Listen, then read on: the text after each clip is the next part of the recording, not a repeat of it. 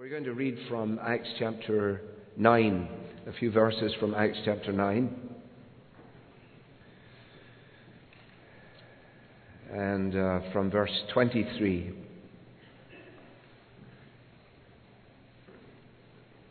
When many days had passed, the Jews plotted to kill him. That's Saul, but their plot became known to Saul. They were watching the gates day and night in order to kill him. But his disciples took him by night and let him down through an opening in the wall, lowering him in a basket. And when he had come to Jerusalem, he attempted to join the disciples, and they were all afraid of him, for they did not believe that he was a disciple. But Barnabas took him and brought him to the apostles, and declared to them how on the road he had seen the Lord who spoke to him, and how at Damascus he had preached boldly in the name of Jesus. So he went in and out among them at Jerusalem, preaching boldly in the name of the Lord. And he spoke and disputed against the Hellenists, but they were seeking to kill him. And when the brothers learned this, they brought him down to Caesarea and sent him off to Tarsus. So the church throughout all Judea and Galilee and Samaria had peace and was being built up, and walking in the fear of the Lord and in the comfort of the Holy Spirit, it multiplied. Amen. Now this session at 4 o'clock on a Friday afternoon, after all that we've been through, is a challenge, not so much for me as it is for you. I'm reminded of the late George Burns, the comedian, who said in a context similar to this, if you're going to make it through, it's important that, number one, you have a good introduction, and that you have a good conclusion, and then that you try and keep the two of them as close together as you possibly can. Because some of you are staggering under the weight of material, not intellectual material, biblical material, but some of those trucks. I saw some of you. and yes, it's just beginning to settle nicely right around now. And so you might have to just sit up a little straighter in these most uncomfortable pews, and they will probably help you. The angle of approach in that pew was never intended for sermons that lasted more than about 11 minutes, but that's by the way. And you can't pass us off for those miserable little cushions either. They're not very good at all. So.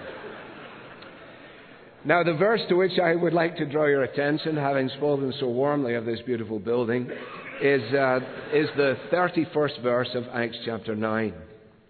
If you have a King James Version with you, which I will be surprised about, the way in which it reads in the King James Version establishes a principle that I want for us to note, and I'll come to that in just a moment.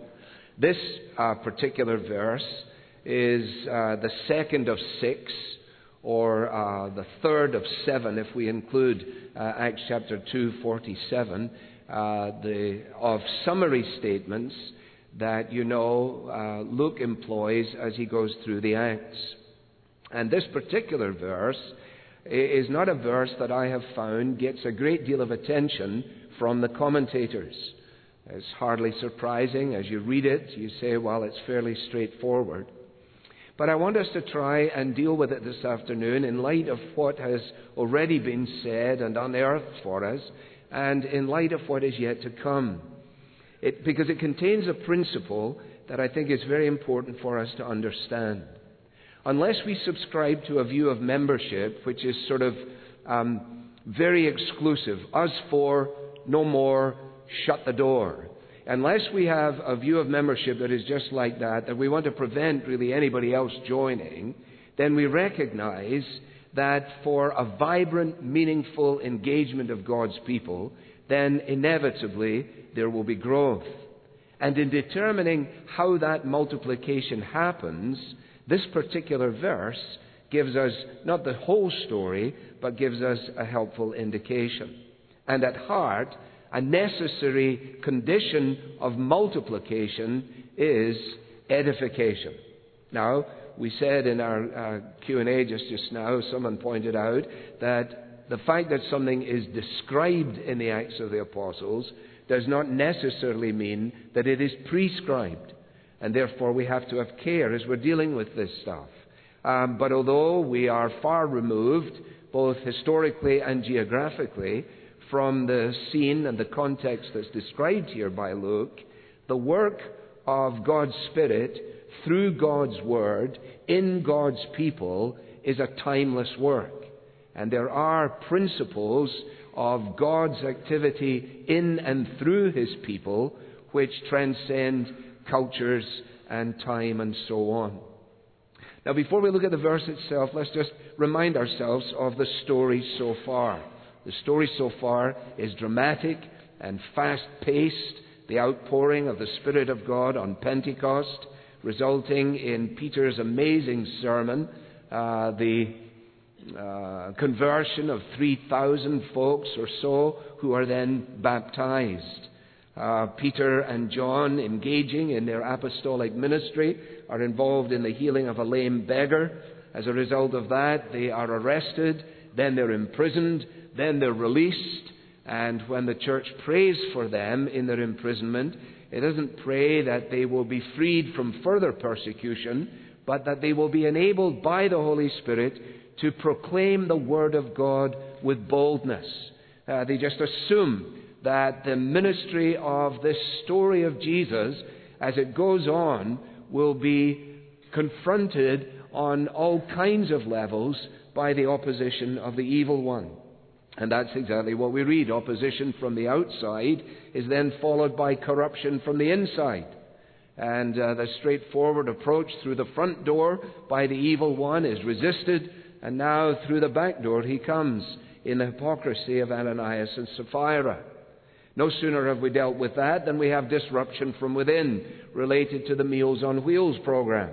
And when you get a bunch of ladies arguing with one another about where they came from and who got their sandwiches on Tuesday when they were supposed to get them on Monday, it's a recipe for disaster.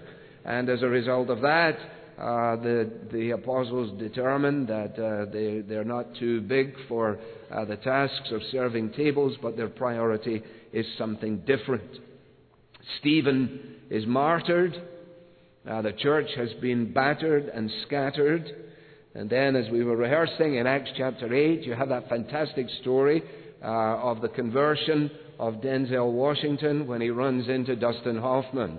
And it's just a wonderful, wonderful picture of the activity of God. This beautiful man in his chariot reading the book that he'd picked up from the Nine Marks Conference, or the equivalent of, running into this fascinating little Jewish man who tells him this amazing story that answers all of his questions. And then you get to the 31st verse of Acts chapter 9. Breathless, perspiring, and all we've done is read it. And then it says, so the church, singular, representative of these communities and fellowships of God's people in these various geographical regions, the church had peace. Now, it's going to be very easy for you to follow this because all you're going to do is follow the text. And so I wrote down, genius actually, the church had peace. And then I underlined it. Point 1. See, this stuff is not hard.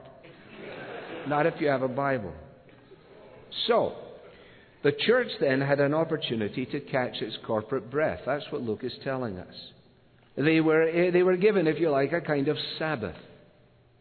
An opportunity, like when you do hill walking, you come to various points where there has obviously been people before you who have taken a moment to rest. And it just seems so right because as you turn and look back from where you've been, you survey the territory already covered, and then you have the opportunity to look forward to all that lies ahead. And God, by His Spirit, gives to His people in this immediate context, in this historical environment, the opportunity to do just that. What an amazing contrast with all that had gone before. And what a challenge is now entrusted to them. because it has become apparent that they have been able to deal with all of the frantic activity that has led up to this. But it is one thing to engage in the battles of the day, but how do you do in the calm? Calvin, commenting on this, says, this peace was no ordinary blessing. And then by application to today, or his day, he writes, let us not abuse external peace in feasting and idleness, but encourage ourselves to make progress in godliness while we can. One of the things that is an indication of a church's character is when things are going well. When you are facing opposition from without and perhaps disruption from within, and you have to, your whole body, the whole mechanism of the body is chasing to the points of difficulty. That's one thing. But what happens when those things are not there? The church had peace. And then secondly, you will notice that it also had a building program. Not the building program that most of us like to talk about, not a physical structure, but a spiritual reality. It was being built up, oikodomia.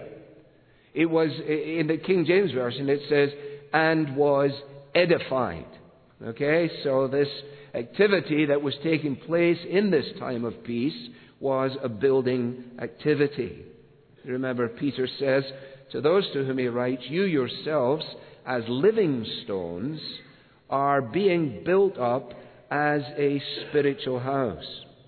And these congregations of God's people were both on the receiving end of this, and as we'll see in a moment, were engaged in the process themselves.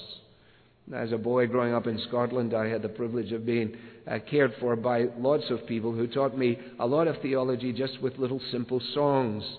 And one that comes to mind as I think of this being edified or built up went like this. I don't know if it came here. We are building day by day as the moments pass away a temple that this world cannot see.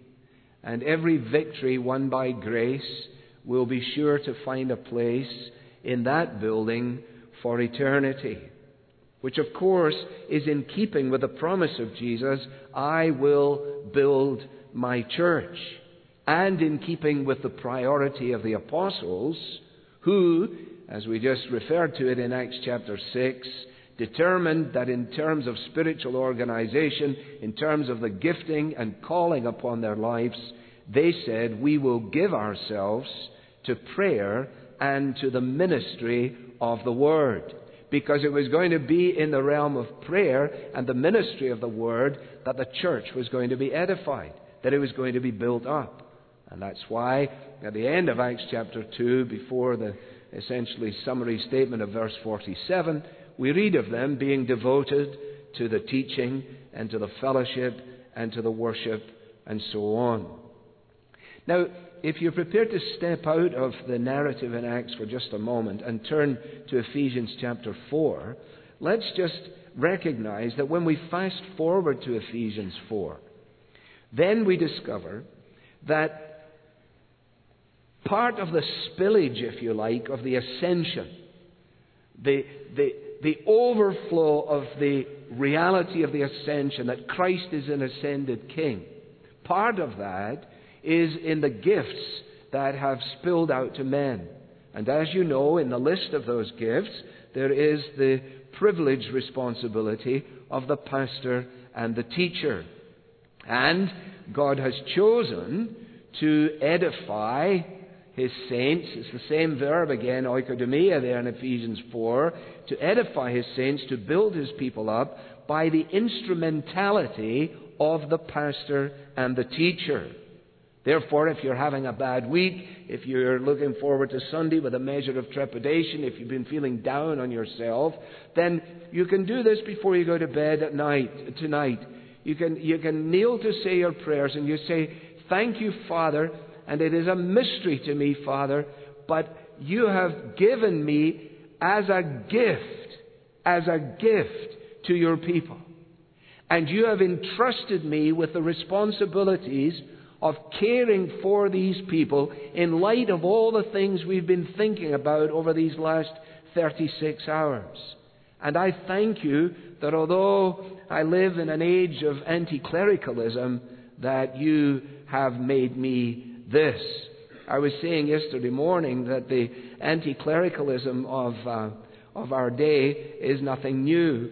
And I was reminding the students of the insights of Mark Twain when in Huckleberry Finn, Huck gets in that really complicated situation with Joanna as he begins to tell lies about the church and his uncle and who's in the pulpit and so on. And I wonder, do you know that little bit of dialogue where he says, there are lots of ministers needed in a church.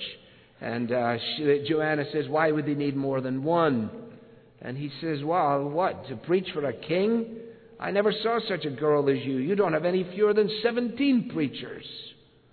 17, she says, my word. Why? I wouldn't be able to sit there and listen to them all, even if it did mean I couldn't go to heaven. It must take them a whole week to finish the service. Huck says, shucks, they don't all preach on the same day, unlike this. They don't all preach on the same day. Only one of them does. Well, then what do the rest of them do? Oh, says Huck, not much. They sit around, pass the collection plate, that kind of stuff. But usually they don't do anything. Well, then what are they there for? Why? They're there for style. Don't you know nothing? I don't know about you, but it's not real classy being a pastor and a teacher. I mean, I don't find it so. I mean, when you get yourself on the plane and, you're dreading it, they're going to say, and so what is it exactly you do? You're like, I'm a pastor. And the guy immediately goes in his bag and he takes out those Bose earphones and puts them right on the side of his head. Which is kind of like an electronic raspberry. Like, thank you, but it's been nice meeting you, and I'll hopefully never see you again. But in that climate, we have to keep reminding ourselves, not in a sense of self-aggrandizement, but because we recognize the immense privilege and the solemn responsibility that attaches to us, because our first and our principal duty is to feed the flock that is under our care by faithful and diligent teaching of the Bible, because God has promised that according to that process, His people will be built up. And when we think about what we do and what our task is, our primary aim Sunday by Sunday in seeing membership established and defined and guided and so on, our primary aim is not simply to ensure that our congregations have an increased understanding of passages of the Bible. We hope they will. But our task is not that they simply have an increased understanding of the Bible with a few practical ideas before they go home for how they can apply it. But rather, our aim is that the text will be proclaimed in such a way that we and they will encounter God Himself in a life-shaping way. That there is an encounter with Almighty God because He has deigned to use the voice of a mere man in order to convey His eternal truth, and by that mechanism, those who are under that care are then being built up. And that's why we love the opportunity to be in each other's company, because we learn from one another, so that we realize that what God had purposed, He has provided. He promised, didn't He, that there would be teachers according to His own heart who would feed the flock with knowledge and understanding. Not simply the disbursement of information, but an understanding and also a heart that is engaged. So, we seek to teach the Bible candidly, with no concealment of the truth, and clearly, with no obscurity of expression, and confidently, with no fear of the consequences. Because when the ministry of the Word of God is neglected, there is spiritual malnutrition, and there is doctrinal illiteracy. I wonder if you've noted much of it around you in these days. John Owen, when he urged the pastors in his day to give themselves to what he referred to as the effective performance of their primary pastoral duty, he said, amongst other things, it demands this. And I'm just going to tell you what they were, and you can follow up on your own. 1, a clear, sound, comprehensive knowledge of the gospel. 2, a love of the truth, so learned and so understood. 3, an avoidance of novel opinions, idle curiosity, and vain conceit. 4, the ability to discern and disprove adversaries of the truth. 5, solid confirmation of the central truths of the gospel. 6, a diligent watch over the flock. 7, a partnership with like-minded pastors of other churches. Huge responsibility.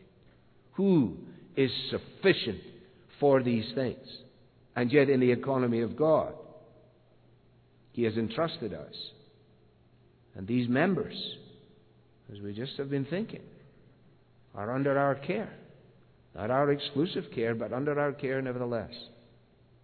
Now, so there is, if you like, a passive element in this process of edification as it relates to the congregation, but they themselves are also involved. And in Ephesians 4, towards the middle of the chapter, Paul says to them, and as you speak the truth in love, growing up in every way into Him who is the head, into Christ, from whom the whole body, joined and held together by every joint with which it is equipped. Now here's the phraseology. When each part is working properly, makes the body grow so that it, same verb again, builds itself up in love. Now you haven't forgotten where we were. The church at peace, and now we're noticing this process of building. The congregation is not simply passive. It's the responsibility of every true believer to seek out this kind of fellowship. That's the emphasis on membership, I think. And when you think about air travel, you will remember just how important it is when they give you that little speech about in the unlikely event of a loss of cabin pressure, the oxygen masks will come down from the ceiling and you remember the whole process. We don't need to go into it. But they always say, if you are traveling with someone who needs your assistance, make sure you put your own mask on first. That makes perfect sense. Because if you've copped it, you're not going to be able to help your granny get her mask on. So make sure that you've got the intake in order that you can help. Okay, now apply that. Who are these individualists roaming around America who believe somehow or another that they don't have to be engaged in a local church, that they can fly by on their own, that they don't have to be a member? I mean, we're going to have a membership class for about 12 of you that identified yourself very bravely earlier in the day, you know. We might have to start a new church and have you join it before you leave, because you're clearly in the wrong. I know that because Mark said it earlier today, something about sin because of Hebrews 10:25, and I agree. Now, let's just say a word to the local congregations, because some of you are congregations, you're not pastors. Let's acknowledge this together. The local church is the Lord Jesus Christ's special provision for His people for fellowship, discipline, worship, instruction, and service. Furthermore, the New Testament takes it for granted that every Christian will be joined with other Christians in the membership of a local congregation. Also, the metaphors of the church, as a flock, as a body, as a household, or as a building, only make sense when we are joined together in the fellowship of the church. Therefore, we have every legitimate right to say to those who are asking about these things and wondering about them, if you are going to be built up as God intends, it is imperative that you're under the tutelage of God's Word, that you're engaged in the fellowship of God's people. And when they say to us, well then, what is your guidance for us? We'll tell them at least this. Number one, Determine in giving yourself to membership in a church, determine to discover and fulfill your God-given part. Ephesians 4:16 and 17, as each one did its work. Okay? Determine to discover and fulfill your God-given part. If you don't know how to do that, ask one of the elders. 2, aim at being a healthy member of the body. 3, get your priorities right and check them from time to time. 4, give generously, regularly, and systematically to God in your local church. 5, respect and support your spiritual leaders. 6, clothe yourself with humility and expect to serve rather than to be served, and in it all make love for others your aim. They had peace. They were being built up. But what about the vibe, if you like, or the tone of the communities in that area? And what about the vibe or the tone of my church and your church? I know it's nowhere that I can find in the New Testament that there's a particular piece on vibe, but we all send out some kind of vibe, and churches do too. In the same way that when you go into someone's home, somebody's home may be sterile and rather cold. Another home is friendly and cozy. And the same is true of congregations. And there ought to be a direct correlation, it seems to me, between the work of the Spirit of God in enabling the people of God to grow up into an awareness of who Jesus is and what He means, and then how that expresses itself in their walk and in their talk. Well, we shouldn't be surprised. That's exactly what He tells us. They had peace and it was being built up, and then here we go. And they were walking in the fear of the Lord. They were walking in the fear of the Lord. I can tell by the way you walk that you got soul, baby. All right? You tell a lot about a person by the way they walk. That's why the peripatetic nature of it and why the ESV takes us back to walk. The NIV used it in terms of live. But walk is a little better, isn't it? And they were walking in the fear of the Lord. They knew their Bibles. Blessed is the man who doesn't walk in the counsel of the ungodly or stand in the way of sinners. That's what we were hearing earlier on. That we need, was it in the first address, I think, that we need to make sure that there is a line between the church and the world. Well, then the congregation needs to understand Psalm 1 is the gateway into it all. He doesn't walk in the counsel of the ungodly or stand in the way of sinners or sit in the seat of the scoffers, but his delight is in the law of the Lord, and on his law he meditates day and night. They knew Psalm 130. If you, O Lord, should mark iniquities, who could stand? But with you there is forgiveness. Therefore you are to be feared. To be feared. Not the terror at the prospect of punishment, a servile fear, but a filial fear, the awe and the reverence before God on account of one's awareness of the mercy of God and the provision of His forgiveness. And when I try and teach this to boys, I say to them, did you ever hear about the boys that went out with some catapults and they decided they would smash a few windows and they began to fire them up at the school building, and then one of the boys wasn't joining in? And one of the other boys who'd already been firing them at the windows turned to his friends and he said, "Oh, don't worry about Joe. He won't do it. He's just afraid of what his father will do to him." And Joe said, "No, I'm not. I'm afraid of what I will do to my father." Servile fear is the fear of the reach, as it were, of punishment. Filial fear is the fear that deals with all our other fears. Fear Him, ye saints, and you will then have nothing else to fear. Now, what would it have looked like then for people to be walking in the fear of the Lord? And what will it look like now for a congregation that walks in the fear of the Lord? Well, at least this. There will be humility of heart, and there will be boldness of approach to the throne of grace, so that there will be the humble posture of heart that will be pervasive in a congregation, but at the same time those people will be bold in going to God because of the assurance they have of His grace, and they will be increasingly bold in going to their friends and neighbors because they have this amazing story to tell, even again as we've rehearsed it today. How would we pick it up? Well, we would hear it in their hymnody. We would hear it in their hymnody. You can tease this out for yourselves, but I think you can tell a tremendous amount about our local congregations, not simply whether they applaud at the end of baptisms, but by the way in which they engage in their praise.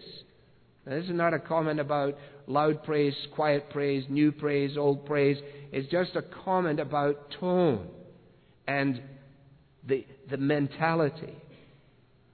So that those who walk in the fear of the Lord know that when they come together as the gathered company of the people of God, it begins with God and His glory. It doesn't begin with us and our need. So the whole thing is not immediately horizontalized.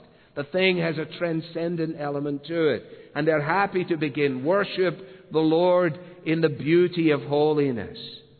And bow down before Him and His glory proclaim.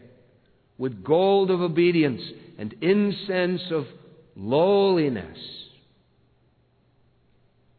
Bow and adore Him.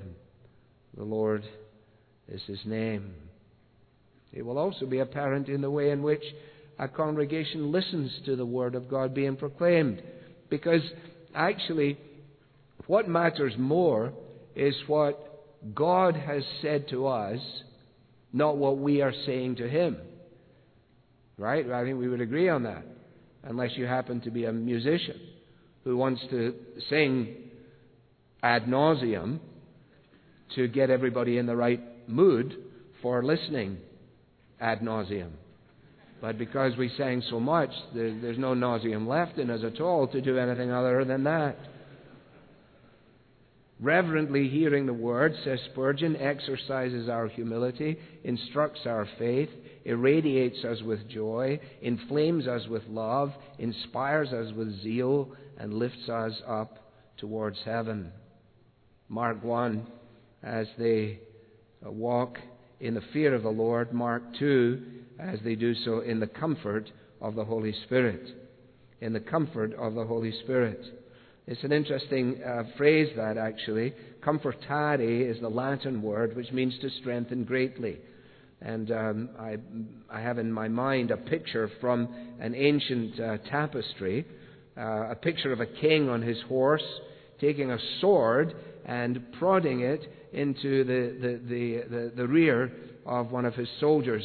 And the caption underneath this piece of the tapestry reads, "The king comforteth his troops."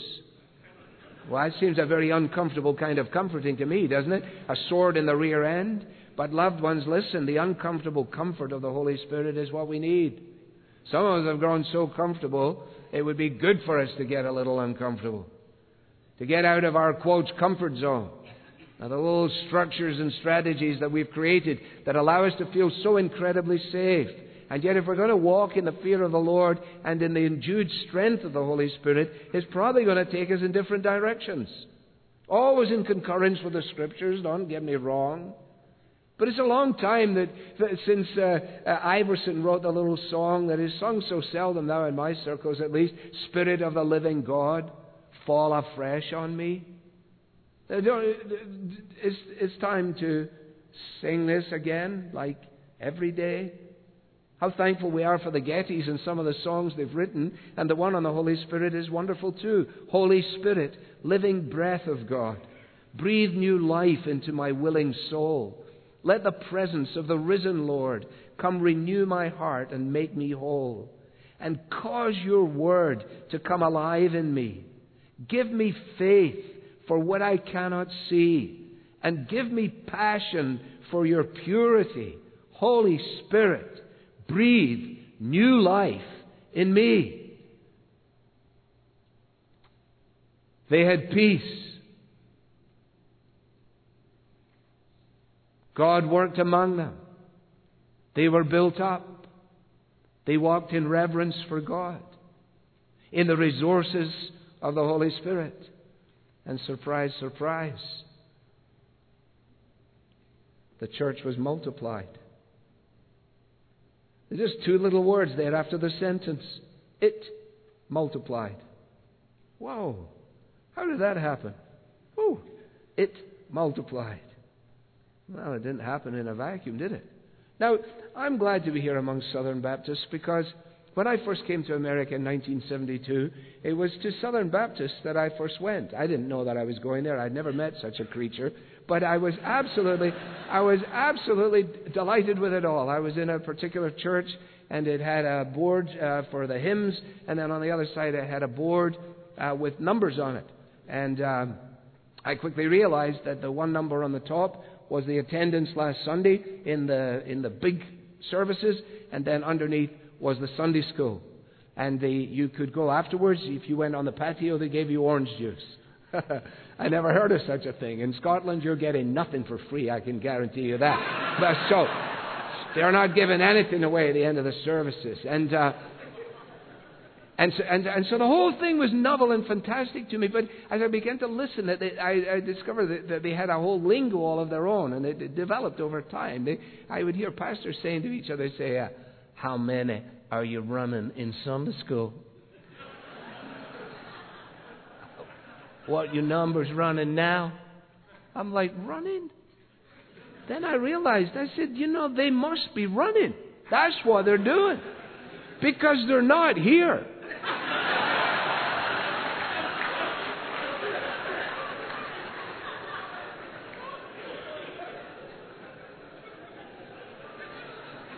And just to jump on the back of Mark metaphorically and his comments earlier, does this sound terrible? That on the rolls of, let's just stick with Southern Baptist churches at the moment, because it's easy, it's low-hanging fruit. Of all whose names appear on the roll, 5% don't exist. 10% can't be found. 25% never attend. 50% never come back to an evening service. 75% are never engaged in any midweek Bible study or prayer. 90% have no family devotions. And 95% never lead another person to faith in Jesus Christ.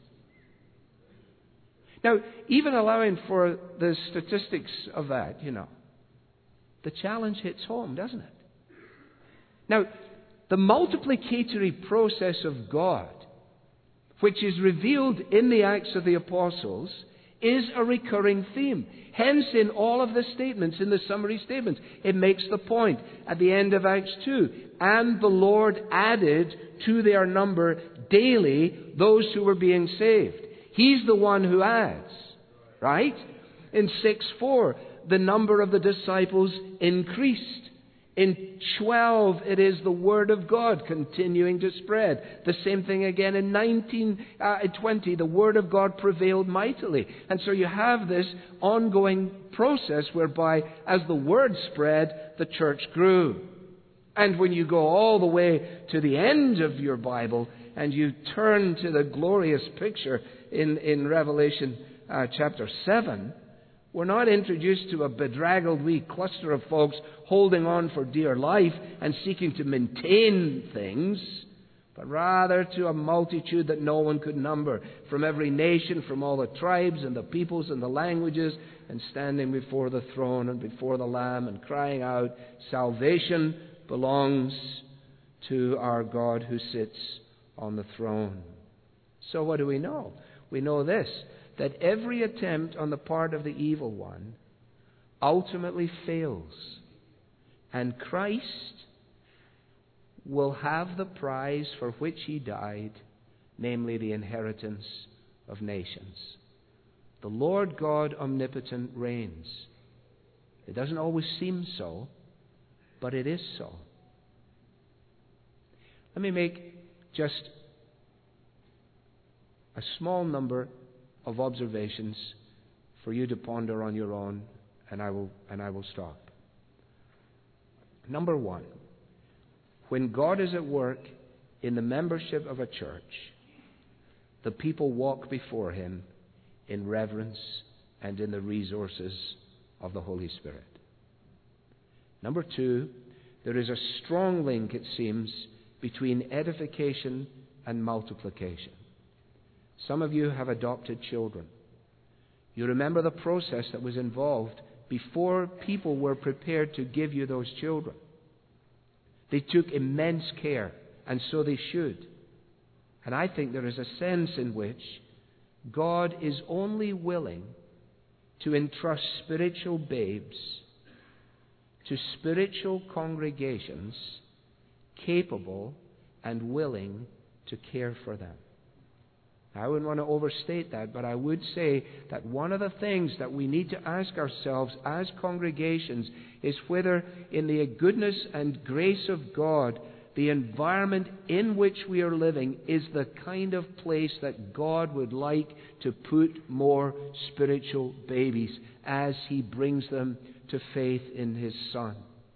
Thirdly, salvation and church membership clearly go hand in hand. In Acts chapter 2, the Lord did not add them to the congregation without saving them, nor did He save them without adding them. 4, the ongoing activity of evangelism, of multiplication, the resulting multiplication, takes place effectively in a number of ways.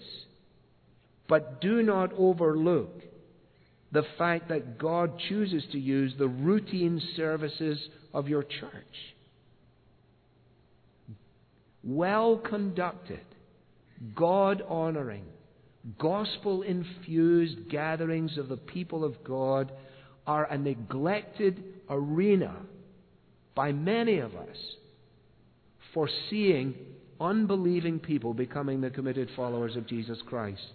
So much of our effort has been involved in extra activities, designed activities, and unique things, which is fair enough. There's a place for all of that. But if it's to the neglect of the way in which we approach Sunday by Sunday, then we're missing something, I think, of significance. Fifthly, unless the Lord builds the house, the builders labor in vain. The house of His church is God's church. It's His house. And sixthly, we immediately go wrong when our focus in this whole process is on the messenger rather than on the message. That's why Paul has to write to the Corinthians and say to them in chapter 3, I know you fellows have got your favorites, and golly, if they had their favorites in Corinth, they've definitely got them in Cleveland and in every other place. There's an inevitability about it. And Paul recognizes that. He hasn't set up his own little stall with baseball hats with his name on them and things like that. But he says, what after all is Apollos? He doesn't say who is the neuter. What after all is Apollos? What after all is Paul? Only servants through whom you believed, as the Lord assigned to each their task. So, neither he who plants nor he who waters is anything, but only God who makes things grow. So why don't you tweet that one? I just found out I'm not anything. Call your wife and let her know the mystery of God's amazing purpose, that He deigns to pick up the likes of us at this period in history, in this vast and amazing society in which He set us, so that in the peace that we enjoy, which is vastly different from our brothers and sisters in Iran or in Iraq or in Egypt or wherever else it is, and it may be disruptive, but it's peace in comparison, that in this peace that we might seize the opportunity in our congregations to make sure that our membership is edified, and then that we are walking in the fear of the Lord and in the comfort of the Holy Spirit. And who knows, but God might just choose to multiply things all over again. Father, thank you that We've had the opportunity of these hours so far throughout the day, and yet more in store for us. Thank you for the amazing privilege that it is for us to have the company of one another, the encouragement of each other, and to lay our lives afresh before you, to expose our hearts and minds to the truth of your word, and to pray that you will look upon us in your mercy, that you will find in our hearts such a response of gratitude that will reveal itself in obedience and in faith. Help us in our pastoral ministry not to be heavy-handed and unkind. Help us to be as clear as we can be, as compassionate as Christ. Help us, Lord, to speak with conviction. And then help us, Lord, to nurture those under our care, not driving them from behind, but leading them from the front. Help us to watch our lives and our doctrine closely, because we realize that the time passes so quickly, and we have only a moment in which to work. And so help us to work while it is day. For we humbly pray, offering ourselves afresh to you in Jesus' name. Amen. Amen.